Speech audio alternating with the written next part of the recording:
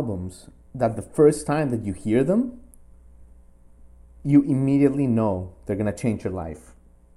You immediately look at the artist, you immediately want to know its name, you immediately know where it's from, and you press repeat on that album 5 or 6 times. You know, we can go back in time. There's been many of these, right? In all sorts of genres. Pearl Jam's 10, Counting Crows, whatever you want to talk. The Black Crowes, Tool, Pink Floyd, The Wall, Guns N' Roses, Appetite for Destruction. There's many that come to mind like that. But guys, it is an honor for me to have today's guest on the show, because I honestly feel like we're getting a future icon at its nascent stages. I'm talking about Sean O'Corcoran, better known by his moniker Outsider. I know you don't know it yet, Outsider, but you will. He's an Irish singer, multi-instrumentalist. He's originally from Tipperary in Ireland, close to Limerick, and his album Karma of Youth is out now via OK Good Records. And guys, this music is, oh my god, especially if you like anthemic sound like U2, Coldplay, with like really deep lyrics, you're gonna love this album. In fact, we recently did the mid-year review of the best albums of 2020 so far, and we definitely put that puppy in there because it is an outstanding gem. Outsider's music is deeply entrenched in love of new wave. So you can definitely hear a lot of Joy Division, New Order in there, with tints of Interpol, echoes of Jesus and Mary Chain. It's a triumphant record. It's epic. The choruses are soaring, and the album was actually mastered by Grammy Award-winning Greg Calby. He worked on The National, War on Drugs, and Arcade Fire. So guys, I immediately encourage you to listen to Karma of Youth by Outsider. And the most importantly, by the way, great surprise. What a great guy. What a great guy. We had a pleasant conversation that is beyond belief. I felt like I was talking to my friend / shrink. What an absolute gentleman, so wise beyond his years. But anyway, without further ado, guys, I do want you to welcome Sean to the J-Rod Concerts podcast. I want to thank you all for joining us again. Check out our new website. We just redesigned it, jrodconcertspodcast.com. Sign up to our newsletter. We're going to have a lot of cool giveaways and nice stuff in there. And yeah, guys, welcome to the J-Rod Concerts podcast.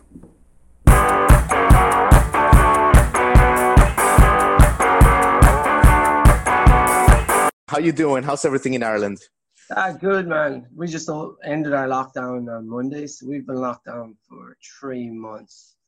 And it's like taking its toll on people, We're like you just said, we forget what day it was, Yeah. So yeah, I'm good. I'm glad it's over. I'm glad I hope it's over, but I'm glad we're actually, out of lockdown, able to travel, to see my parents, to see my family, because sorry, just 1 second. Don't worry, take your time. We weren't allowed to go anywhere, so I don't know. What's it like where you are? Are you in New York or? In Miami. I'm in Miami, and actually we're going backwards. So that's what I was going to tell you. Just be careful, because I guess Florida was one of the states that was more flexible with the opening and all that. And the numbers are going, we're going in reverse, basically. So it's not looking good. Like, they closed the beaches for, the Independence Day coming up, and the bars are closed again, which is a problem. That kind of stuff. Shit, yeah. I've heard, Beijing is locked down again, so. Yeah. Yeah, fuck it. We just gotta, I don't know what to do, man. Yeah, we just can't stay locked down forever, though, can we? Exactly, man. Just be careful with the Guinness and the pubs and all that, right? Yeah, I actually stopped. I gave up alcohol 6 years ago, 7 years ago. Yeah, I was going to ask you about that. Right. So, Sean, before I butcher your last name for an extended period of time, how do you say your last name? Sean O'Corcoran. Okay. Yeah, perfect. O'Corcoran, yeah. It's the Irish version of my name. The English version is Sean Corcoran, but I don't use that. I think there's actually some towns in America called Corcoran. I think there's one in California. But I use my Irish name, so Perfect, man. Perfect. Well, Yeah, listen, thank you for joining us. Thank you. And apologies in advance if I butcher some of your Gaelic words and all that, man. You no know, worries at all. Like I'm just glad people are actually attempting to say them, to use Gaelic because it is a dying language. So absolutely, Sean. I'm So just happy yeah, about that. look, it's a pleasure. It's a pleasure to have you. Karma of Youth came out April.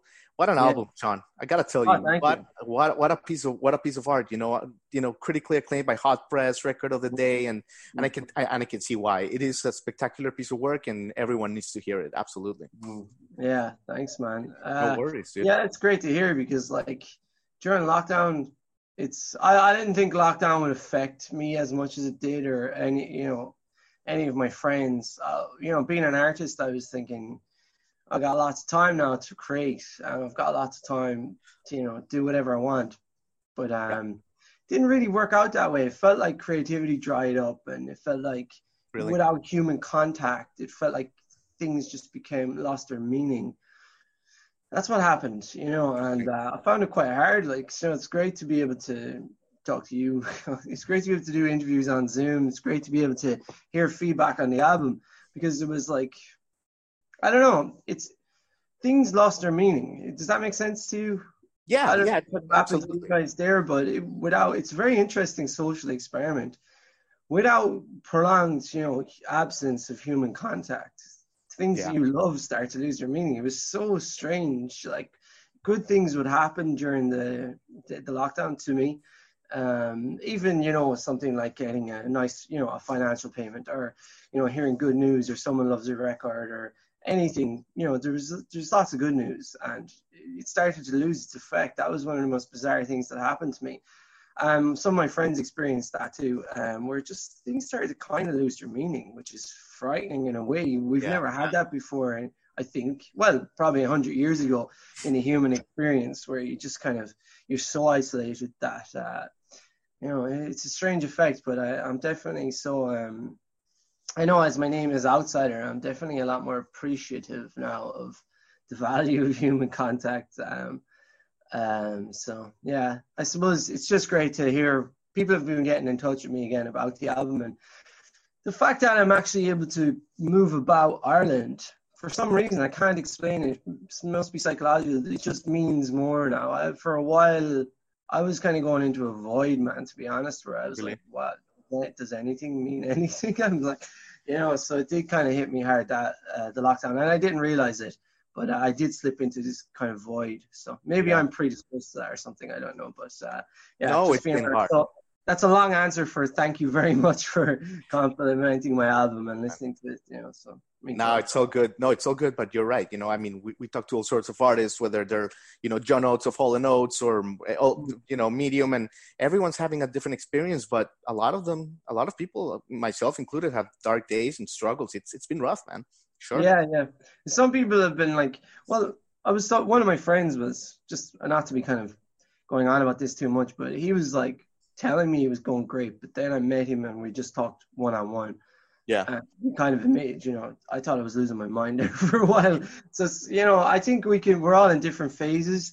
To me, it looks like the world is going through dabda. So some are in denial about it and others are angry. Yeah. Then, like, I don't know, it's bargaining. That's probably more abstract. Others then are at depression. But we're all kind of reacting to this virus in such it's definitely affecting all of our emotions. It's a tense time around the world now as well.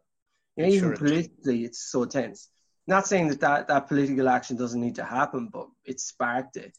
It got sparked. People's anger got sparked. Yeah. People's, so the reactions have been so potent. It's very interesting, really interesting. It sure has. It sure has, Sean. Yeah, absolutely. So you grew up in County Tipperary, Ireland, right? A province of Munster. Yeah, yeah, Yeah. Jesus, yeah. I Very grew good. up in County Tipperary. Yeah, it's So like, that's for people that don't know. That's kind of southwest of Dublin, right? Like yeah, close to exactly. Limerick. Exactly. Yeah, that's exactly it. Yeah, Cool. exactly. Actually, Limerick's a city nearby. Hmm. Um, you want me to talk a bit about that? Yeah, yeah. Let's Yeah, talk about it actually, growing up and all that stuff there. yeah. Growing up, I can't say I loved it. Small town in kind of very rural setting. About 10,000 people in the town. Then the nearest city is 25 minutes. It's Limerick. I felt that there wasn't a lot going on culturally, you know. There wasn't a lot of options musically. There wasn't a lot of interest. You know, the local scene would have been just bands, like tribute bands playing cover songs. There would have been no real original scene. Even though the Cranberries were from Limerick, like that was a really? rare Okay. occurrence. Yeah, the Cranberries are a Limerick band. Interesting. That was like a rare occurrence around that time in the 80s where U2 kind of we always had artists still coming out of Ireland, but just where I was, it didn't feel very culturally kind of active, musically active. So I don't know, I didn't really enjoy growing up there. It wasn't for me. I found it a tough place to grow up. I still feel like the south of Ireland is really badly affected by the famine, transgenerational. I think it's transgenerational. I don't know, trauma, I suppose, Yeah. because Ireland had that famine and colonization by England, and mainly the South was really badly affected by all that, and I can still see the effects. And like, I didn't realize that when I was growing up. Now that I'm older and I study a bit more, I go, wow, this is what happened. You know, because where I live now is a beautiful place and it's cultural, and the people here seem to have like transgenerational joy or something, you know. But it's like where I come from, there was just it feels like there's a lot of dark, hidden sadness. Interesting. Yeah. But was your family artistic, Sean? Where does the art and the music, come from? I think they might be, but I don't think they ever got an opportunity to express that. If they were, you know, I think in where they grew up or that place where I grew up, I don't think it would have there wouldn't have been anywhere for them to express them, or there wouldn't have been a medium for it, or a scene for it there. So right. Even if they are, maybe I think my father could be poetic, but no, they don't play musical instruments. They seem, as they get older and as I become a bit more spiritual, I see a spiritual side to them that maybe they're not even aware of, my family. Mm-hmm. You know, and I do see a creative and spiritual side. As my mother's got older, she's gotten into art and painting, you know, but it was never something that would have been encouraged for them. You know, it was kind of like they grew up quite poor, so it would have been a case of you just work, you know.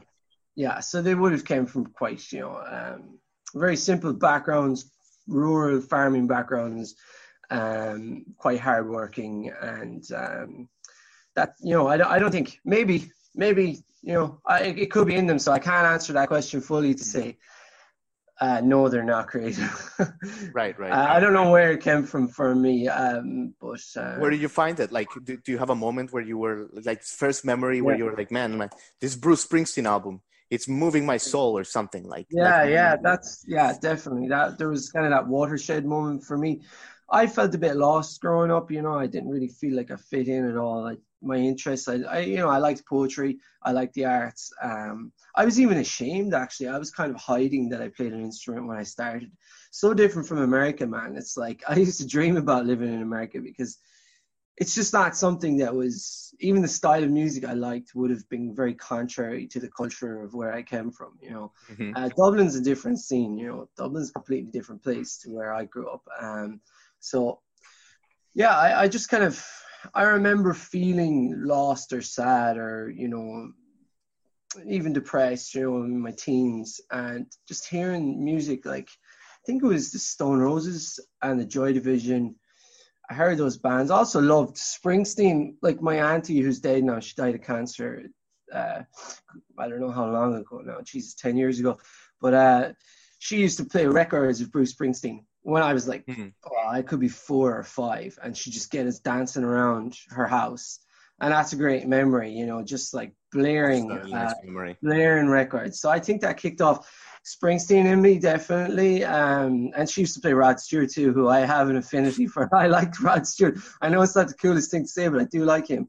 I like the faces. Cool. Yeah, I like the faces too, but she just used to play really cool 80s music.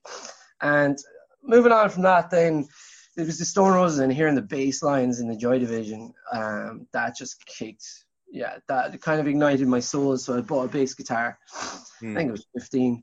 Or so I had someone I knew to pick up a bass guitar for me, and I started playing the bass. And that's all I wanted to do, play the bass. And I was writing lyrics. So I just wanted to be like a co-writer. I didn't have any confidence in myself. I wanted to be bass player, backing vocalist, maybe co-write, maybe help out a bit. I didn't have the confidence to be like a front man or anything. And that kind of went on for me. So I played in bands, and I was never really satisfied with the music we were making. So then I decided, okay, I'll learn the guitar. I think it was around 23, 24. And eventually in the bands I was in, I started to write everything. Because, the work wasn't getting done, the guitar lines weren't being completed, and I wanted to do it. So I'd write the bass, the guitar, the keyboards, and the lyrics. And then finally I wrote all the melodies too. So by the time I got to about 28, I was writing everything, and then I just found that I developed slowly but surely, and I still didn't have the confidence to sing my first record. I think it was 29 when I sang on my first song. Amazing. Because like when I was growing up playing in bands, I was so desperate to be in band when I was like 16. I would play with all these older guys, and they were assholes, and they pretty much were like, you can't sing and you can't play, and just like put me down all the time. That kind of had an effect on me for a long time. Yeah, sure. For about 10 years. So this is like outsiders, just me doing my thing after a long time. So I sometimes look at like Kurt Cobain and I'm like, Jesus, he's 27 and he had all these songs, these amazing songs. But I suppose I hadn't even sang on one song. But by the time I was 27, I hadn't even sang. Isn't that amazing, Sean? You're a really spiritual guy, but like the concept of like some people kind of like dragging you down because of their own light being, if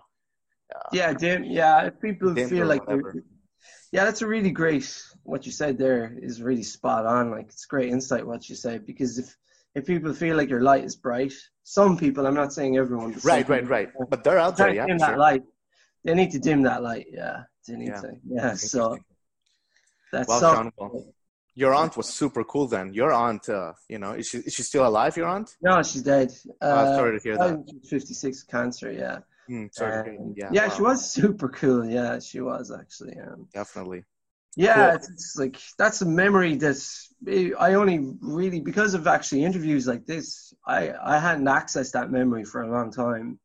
And you're the second person I think I've spoke to about this, where it just came back to me. I appreciate it. That's a beautiful, beautiful memory, actually. Dancing to Bruce Springsteen, to Rod Stewart, like that's the things that make life worth living, man. Yeah, it is, because so much, I don't know, has happened. Then she died, and I suppose my older brother and I, we went our separate ways. Life happens, and that's just this memory.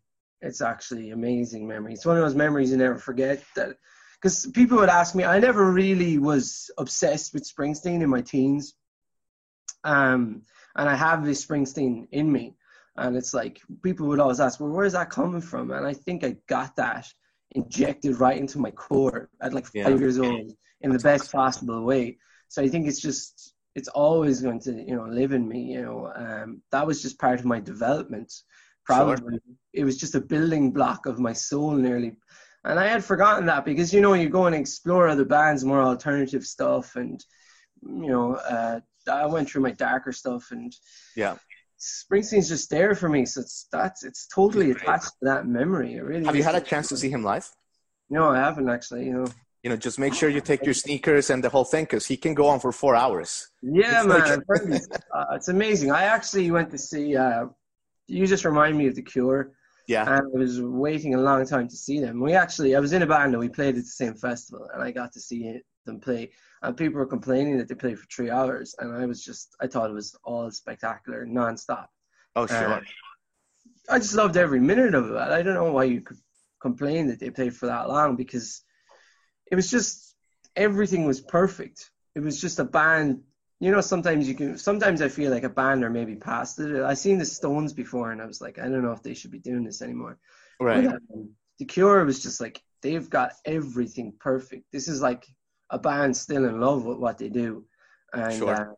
It sounded better than the record, and that rarely happens. It actually sounded, but I just couldn't believe it sounded better than the record. It was like, you were in this dream world for 3 hours, and that's what it felt like to me. And all credit to Robert Smith. He's just nailed it. One of the greats. One of the greats, absolutely. So before we get to your music real quick, you mentioned watching The Cure at a festival. What are some of the gigs, Sean, that you've performed, the festivals that maybe moments that you've pinched yourself and you're like, oh my God, like, look at this moment where I am with, 10,000 people and they're screaming my songs, or look at the bill that I'm headlining with, like moments like that. Yeah, one of them was when the National actually headlined a show. And I think Warpaint were on the same stage. It was just, it wasn't a huge festival. It was in Mannheim in Germany, which made it even more special. But it was only just like 5,000 attending. But the lineup was just incredible. And I don't know how. 5,000 people for the National Warpaint. Wow. And you? Yeah, it was the National were there, Warpaint. Hosier was there. He was up and coming. EMA was there from California. Who else? Can't think of it. St. Vincent was there. Now they were like all back to back. There was more there though, incredible bands. Hell of a lineup. Sorry? Hell of a lineup. Fantastic. Yeah, it was a hell of a lineup. 5,000 people, huh? Yeah, for just that small festival, and the National headlined it, and that was one of my best experiences, just being on the same stage as all those bands, because we opened that stage, and it was just like, I don't know, it was because it was so small, because the backstage was so small, because it was such an intimate event, getting to meet all these people staying in the same hotel. It's just, that was a really cool moment. A really cool moment. Cool. The crowd were really cool as well, because sometimes, you can play, the crowd just, sometimes there's a shared energy in sometimes you go to a festival, it's like 30,000 people and you play to an audience and you don't really give a fuck. Like, you kind of have to win them over sometimes, or sometimes they're just waiting for the next band if they don't know your stuff, or, there can be a million different ways it goes down, but that was very special because the crowd were just like, it seemed to be a small lineup of, really top quality music and a small amount of people attending it, and they were all just there to just, vibe, and they were just really into the music, and it was just a special moment. They're rare, but I've had a couple of those, so that comes to mind immediately. And you'll have a lot more, and you'll have the headlining. Once all this is over, you'll be there at the top. That would be great. Yeah, that would be great. That's where you're headed, man. With this fantastic albums, really anthemic stuff. So that's where we're going, Sean. This is just a temporary pause. Yeah, big time, man. Yeah, well, that's the goal. That's the dream. It's like, I love making that anthemic music that could fill a stadium, or it could headline a festival. Croke Park. You're gonna headline Croke Park. I'm calling it, man. And when you do, I'm taking an Aer Lingus and we're doing a show from Coke to celebrate that we talked about this. That's what's happening. That would be awesome. Have you ever been? I did go to Croker once to see. I saw you two there in 2000. Oh man, yeah, I see the poster behind you. Yeah. Yeah. I love a lot of Irish music, but yeah, great. I think it's hilarious that the stadium is like right next in to a residential neighborhood, basically. You walk by people's cars and like the stadium's right there. They stopped the concerts for a long time. The residents, they stopped it for a long. They don't seem to mind you too, but like apparently like they shut down Garth Brooks. It sold out a lot, and the residents just stopped it. And there's this big, I don't know. No, there was this big like. There was a lot of like trouble and stuff in the media about it, but yeah, they seem to be okay again. Seem to be cool again. But yeah, it's just in the middle of this residential area. But that's Ireland. It's like some mad things happen in the planning of. Sure. But but playing Croker, it's mind blowing. Perfect. Yeah, there's U2 are one of those few bands that could do that. Springsteen as well. Because like we've got a small population, so it's hard to. If you're filling a stadium with 80,000 people in Ireland, like that's it's a big deal. An achievement. Yeah, it's a hell of an achievement because like you probably have got like maybe only 1 million people that are really, maybe less, like really hardcore music fans. Probably like half a million people in the whole country. But you've got those bands that they've released so much quality music for so long that they just unite everyone. They're household names. Absolutely. Yeah. So let me ask you about one of like your most popular singles of Karma of Youth. And please, I'm gonna butcher this. Miol Mormara, Oh right? yeah, Mil Mara, yeah. Yeah. It's a song You got it that perfect. You got it right. You got that perfect, man. really. Yeah, you got that Okay, perfect. you're Yeah. too kind. Thank you, Sean. You did. But You like, did. what a song! Like inspiring. I mean, biblical references, like Noah and the whale. You know, I've heard people on the highways, like when they're driving at night by themselves, get inspired by it. Oh Um, yeah, yeah. I mean, it is a tune, a fantastic tune. So I want to ask you a little bit about this song and about this story, right? I read somewhere that you got inspired partly by your relationship with a kid who was going through some stuff Yeah. and something like. Why don't you tell us about that? I was going through a really bad time because I had just broken up in a relationship. I gave up alcohol at that time because I was actually drinking. So Right. I was living in Limerick, that city, and I was in a relationship with a long-term relationship, and I was in a band as well for like, I think it was like 4 years.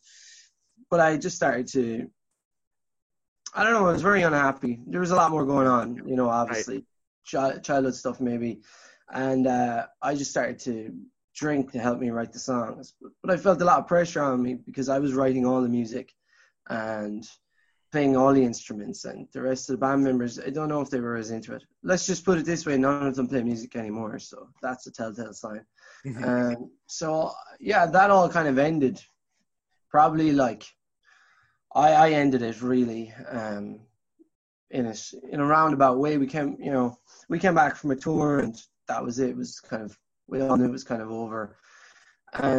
But yeah, so after it all ended, I felt like there was a big, I was like wondering who the hell I was, Right. because after a relationship breaking up, band breaking up, you kind of lose your friends in that process too. You need a bit of time apart anyway, and with the alcohol, then reliance on that to write songs, it just didn't really know what I was doing or where my life was going. I don't know if I'd made the right choices, or maybe from a spiritual point of view, I was just like, On your journey.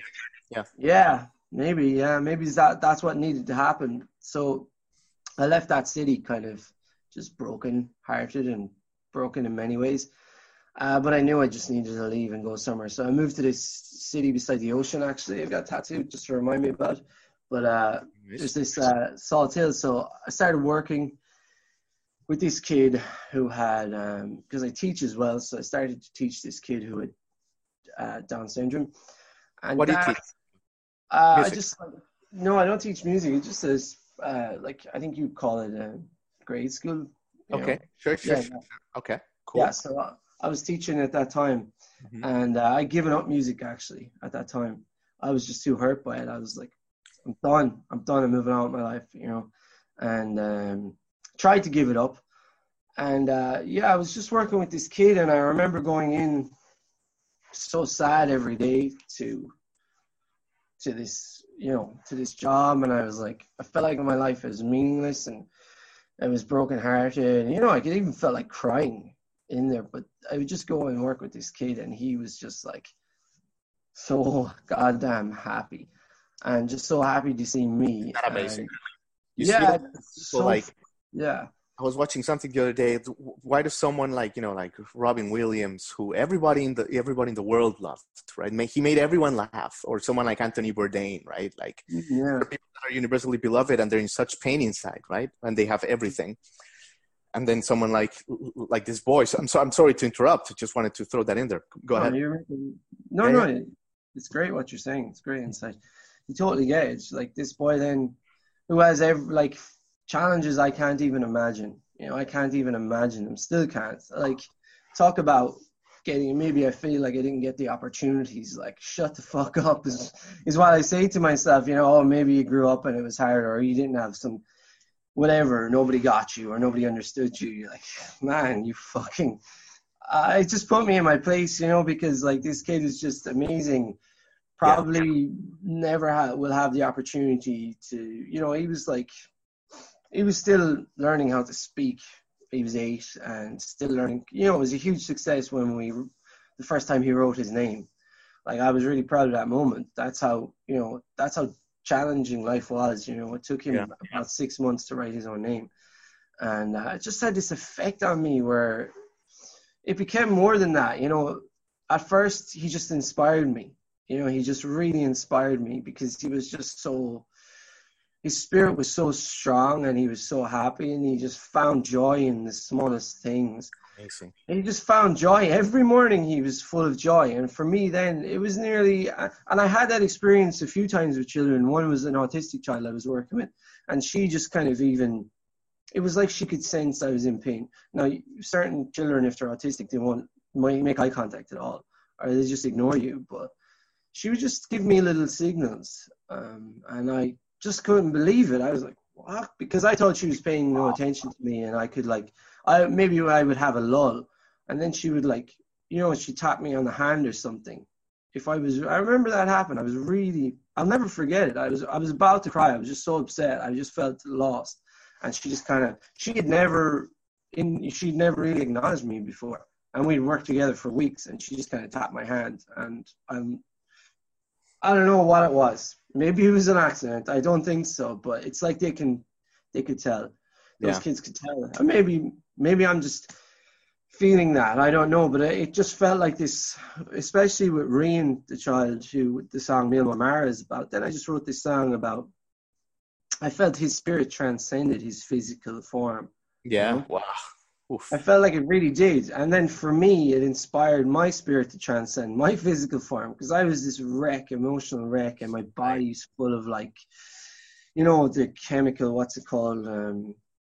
That causes, stress and just tensity.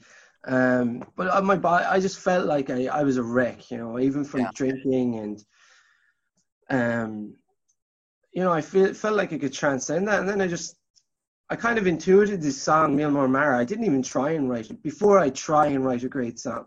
But with this, I was like, whenever it comes out, this happens. And even the Irish came into it, and it turned out to be, it's an amazing song, actually. The more, I feel like, when Ian McCulloch from Echo and the Bunnymen, he sometimes says, I didn't write that song. I channeled it. He's he's like, God wrote that song or whatever. Something else wrote that song. And I sometimes feel I often feel that about Mil Mara. Something else wrote that song.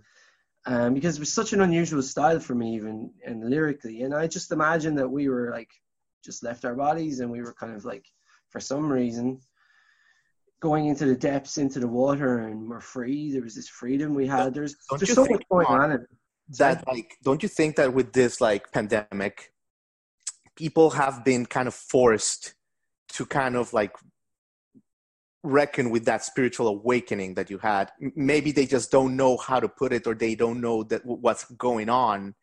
But people have had to go inside themselves and channel their mind and something deeper. And there's millions that are not, and those are the people that are suffering. Definitely. I think, that seems to be it's being talked about a lot in the spiritual community, all right. Really? Yeah, it is actually. Now that that you said it, I don't know if you know that, man, but it's a great insight. But it's being talked about how much of an awakening it could stir in people, to search for something deeper or to transcend who they are. Because like I said to you, I felt things were losing meaning. Yeah.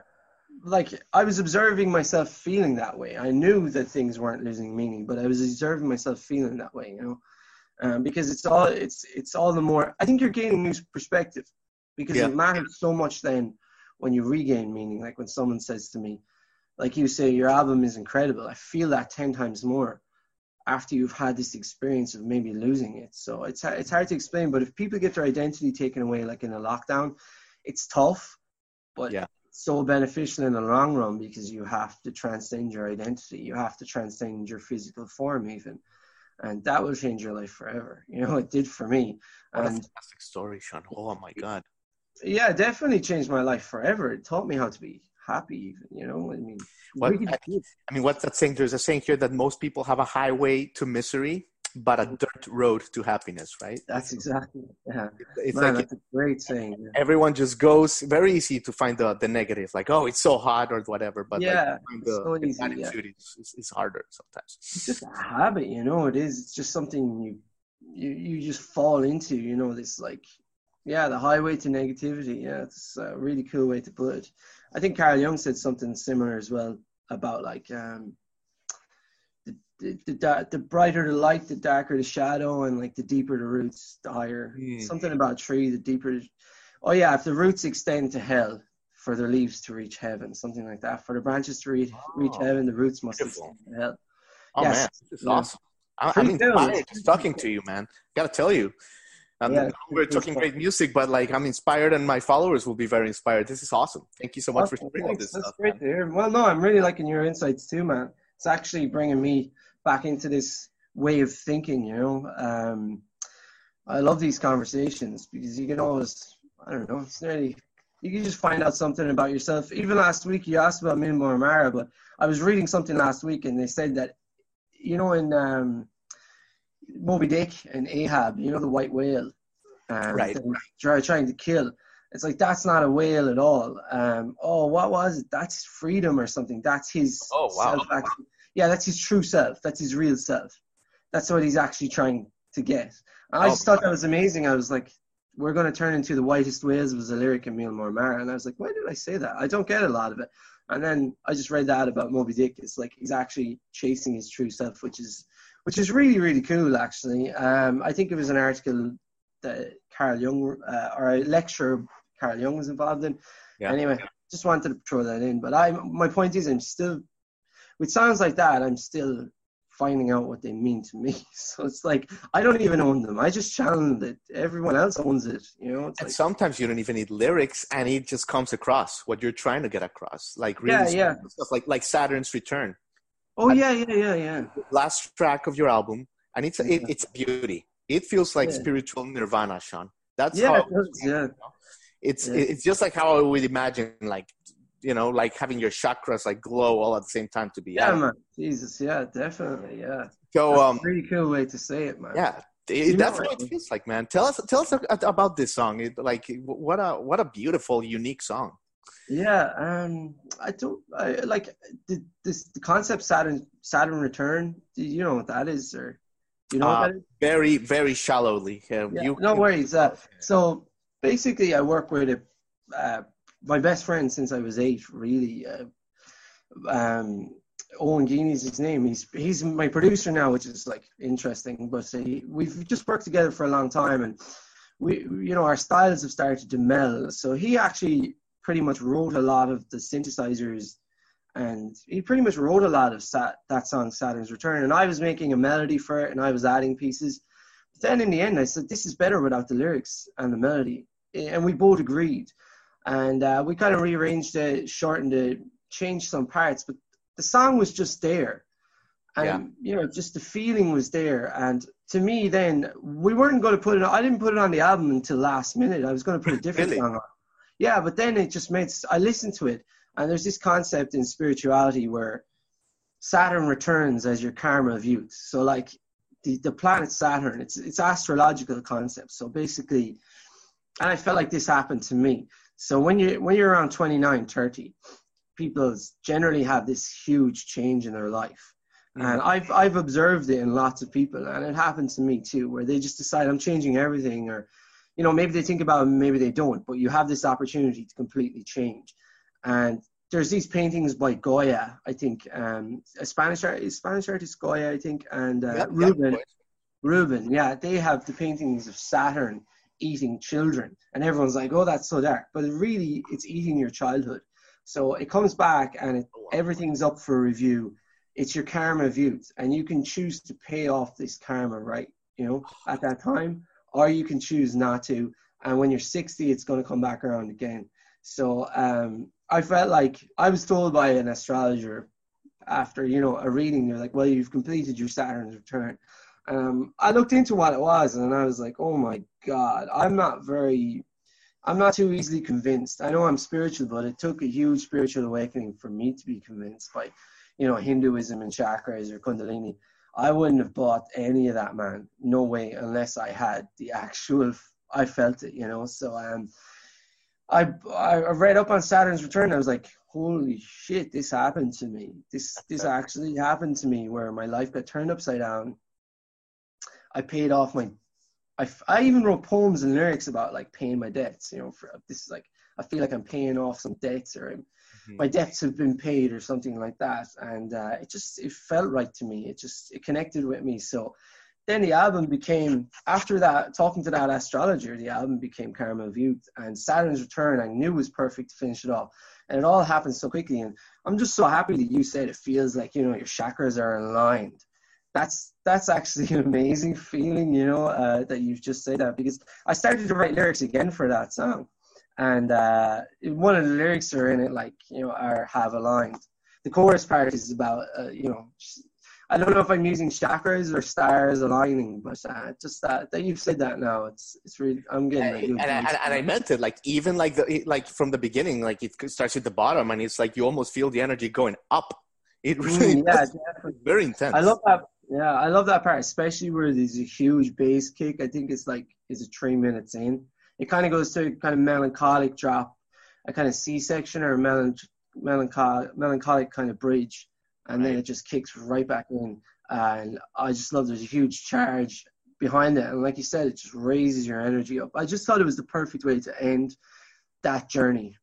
It really ends the journey of the album well, So yeah, I'm glad you like that. I really feel like that's just an inspiring song, and I hope something happens for that song, soundtrack wise or something. I think it would be a great way to end a movie, or even something like that. Speaking of soundtracks and movies, Sean, your songs have been featured on a couple of really important mediums, right? Like the FIFA video game, the FIFA soccer video game. And also in a popular Netflix show, Shadowhunters. Yeah, Shadowhunters. Yeah. So just curious what it feels like for those of us that haven't been in that position to, to have your art, your baby, with the likes of Messi, with a virtual Messi, or with people on Netflix. Yeah, it's amazing because people, you gain fans from places that you may not have ever expected. Like FIFA, then the song got a Match of the Day, which is a huge program on BBC as well, and it's all over. It's just popping up on channels all over Europe, and being used in the most random places. It's always on TV in Ireland and stuff like that. But the really special part for me is it opens people up to the song, but then if you see the comments on YouTube, or the amount of people who get in touch with me and send me a private message going, look, my life has been going really difficult and I heard this song, or they'll tell me their stories. And some of the stories I've been told were heartbreaking for me. And I was just so happy. The guys would get in touch with me going, my engagement just broke up. I'm like, oh my God, and they'd want to talk to me and say, this song has just hit me so hard. And that's the effect. Because, it gets your music out there, but then there's this alchemy, it's the song, people get access to it, but then it hits them for what phase of their life they're in. And Mil Mara really just does that. There's songs you hear and it's okay, this song makes me want to go out, this song makes me want to dance. For some reason, Mil Mara just really hit people who were going through a difficult time. There's something in that song, and it kind of inspired them. Yeah. There's a guy in France got in touch, and he was just telling me he broke up with his childhood sweetheart, etc., and had rashes all over his body. Then there was that message you talked about where there's this guy in the motorway and it's totally clear in the middle of the lockdown, and he's I feel alive again. That kind of, to hear that is just, it's epic. It really is. I think the core feeling is that you can break through anything. If I had to describe it with a gun to my head, man, I have no limits, I am the leader of my own life, screw the world, screw all this negativity. Yeah. Boom. Yeah, you're just transcending this, that kind of conditioning, that social conditioning where you're supposed to think this way or feel this way or act this way, and you're fuck all that. I can transcend all that. I can feel however way I want. Now, but I can feel something bigger than all this, not whatever way I want. It's, what you want is, if I wanted to have that experience, it probably wouldn't have happened. You can't even force these, True. These profound experiences in life. They just happen to you. And that's it. I tried to capture that, and I'm really glad I channeled it. I feel it, 100% feel I channeled it and captured it maybe.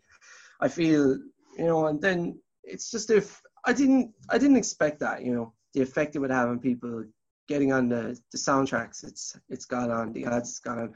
It is amazing. I'm so thankful for all of that.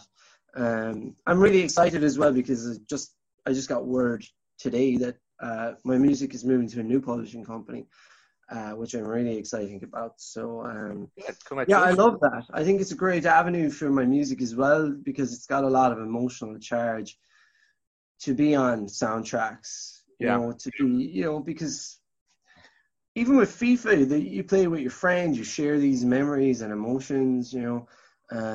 It's a great medium for your music. It really is. So yeah, that's why I know for a fact that your music is gonna reach millions and millions and millions of people because it's a spirit, it's a human experience. You're not singing about going to the club and getting some booty. You're talking about some things that like touch our most inner selves, man. So there's only one way for that, man. I think it has a purpose. Yeah. Absolutely. I think you're right, and that's been the feeling for me. And it's hard sometimes, because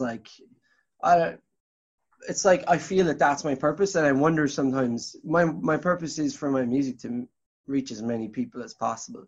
But sometimes you wonder, as an artist, you're like, should I be more experimental? Should this be the right direction that I'm making, like anthemic, music? Should I try and be a bit more experimental? But I always feel that that's the right path.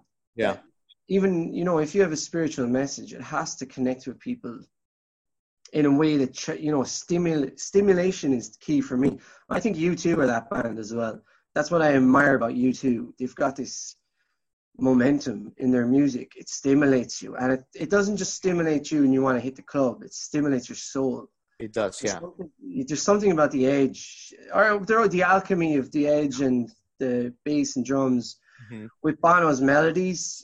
It's just something I find spiritual about their music. And, some people, I know people can be critical of U2, but there are certain songs I find by U2 are pretty much perfect.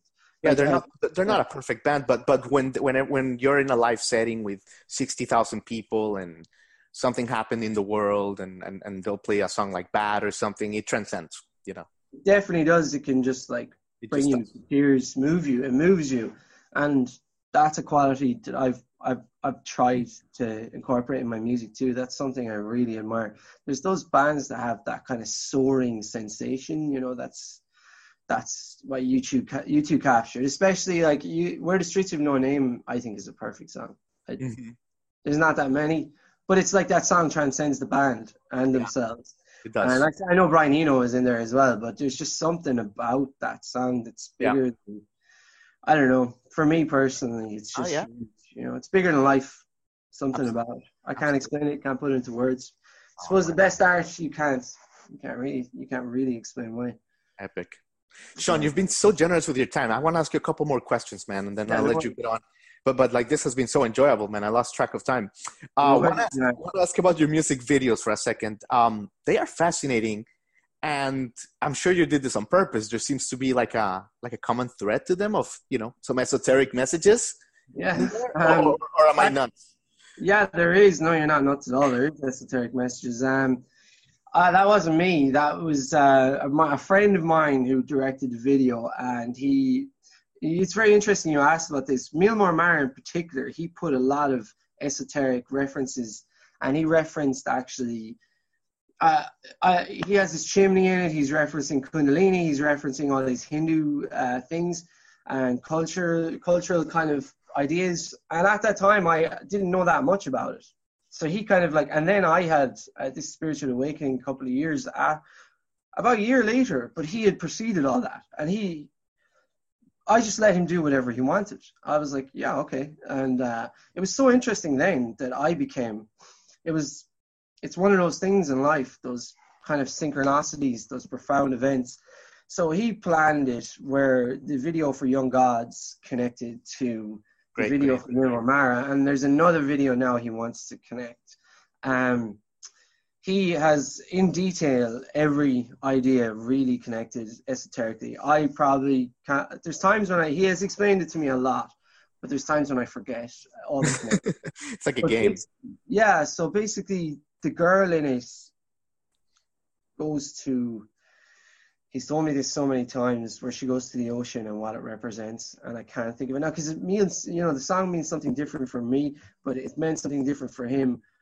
Where that all the people, sorry, I'll have to ask him again, but there's huge meaning in the people leaving the water. You know, there's this crowd of people. She's walking against the crowd into the water at the end, and that's not her. People think that she's committing suicide, but that's her. I think. I know there's a lyric in the song where we're going to leave our bodies with the surf, so you're transcending the physical self. It's in the water, Sean. You know, I know that's like it sounds like a ridiculous question. It's just the power of water, right? Oh yeah, yeah.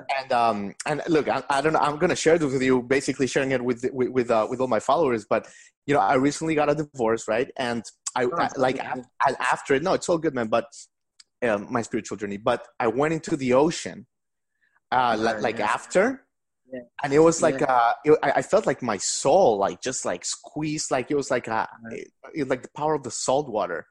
And it, got so much stuff that you talk about, about water, you know, in Young Gods, the rivers and the water.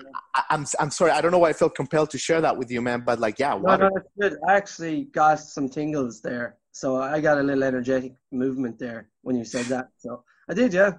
That's always a telltale sign for me. I don't know why you said that, but thanks for sharing it. But I just got a little energetic kind of peak there. It was intense. Yeah, that's something who said it to me. I shared a picture with a friend, and she said, "Why are you so obsessed with water?" And I was like, I didn't realize I'm so obsessed. She was like, your photographs are always by the water, or you're in the water, or your videos, you're running to the water, or someone's going to the water. Everything is water with you.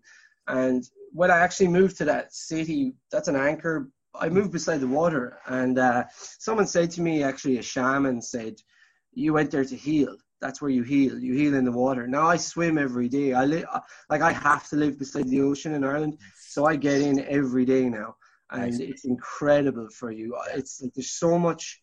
It does so much good for you. It's off the charts, and it's like energetically, it's just healing you. So yeah. If you're on an emotional level, you need that now, and that's really going to serve you, really. And if the colder, the better for some reason, maybe the nervous system. But right now, I have 2 cold showers a day, and I swim in the ocean as well. Just like cold water, I find so therapeutic, and it brings you into the moment. It does. And it heals you beyond levels I can express. A shaman would probably tell you the levels. I know it's supposed to be very good for the dream world as well, and how your sleeping washes away negativity from your energetic self and all this. You can get very deep into this stuff, but at the end of the day, if you feel like going to it, there's a reason.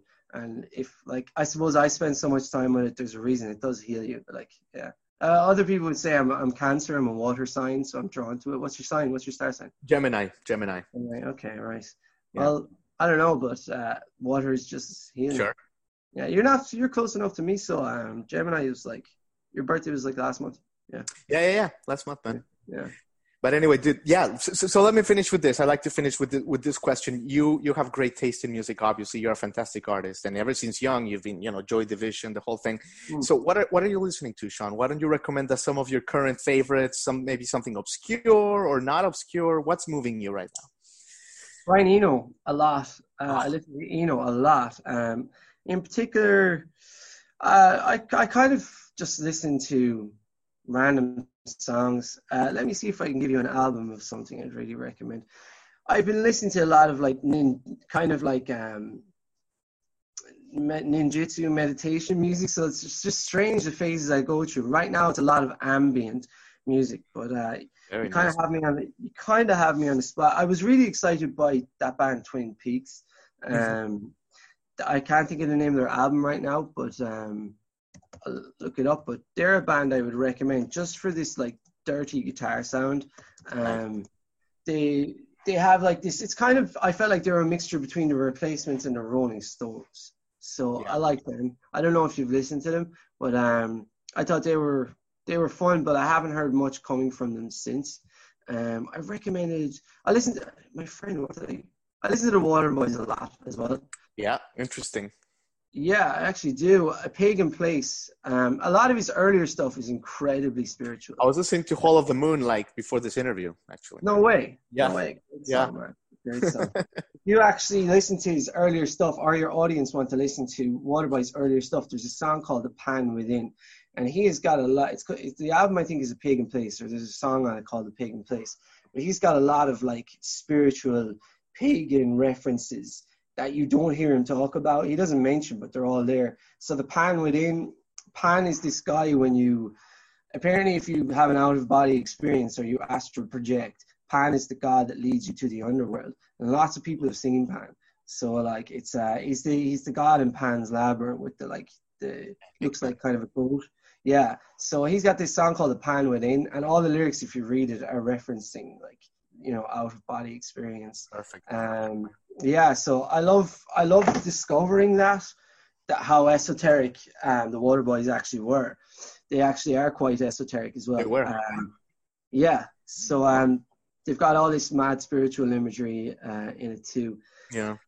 And for now, yeah, I suppose I'm just writing so much of my own music that I'll dip in and out of other bands, but that's what I'm listening at the moment. Some of the old school Waterboy stuff, Brian Eno. There you go. That's a great selection right there. Yeah, thanks, man. Sean, man, this has been so fun. I think this is a good place to leave it, man. This has been so enjoyable, dude. Just want to thank you. Yeah, thanks. I've loved this as well, man. It's really kind of, absolutely, I just love these conversations. Thank you for like your knowledge and sharing with man, me. absolutely, dude. And I am telling you something. We're gonna meet when you either headline 3 Arena or Croke Park, because I will go and we'll celebrate, man. I'm manifesting it. It's gonna happen, dude. That's a date, man. Yeah, that's a date. I love it. I love it. Yeah, let's manifest it. Let's do it. Absolutely, Sean. All right, man. You stay safe, man. Continue rocking out. You too, man. All right, man. See you, dude.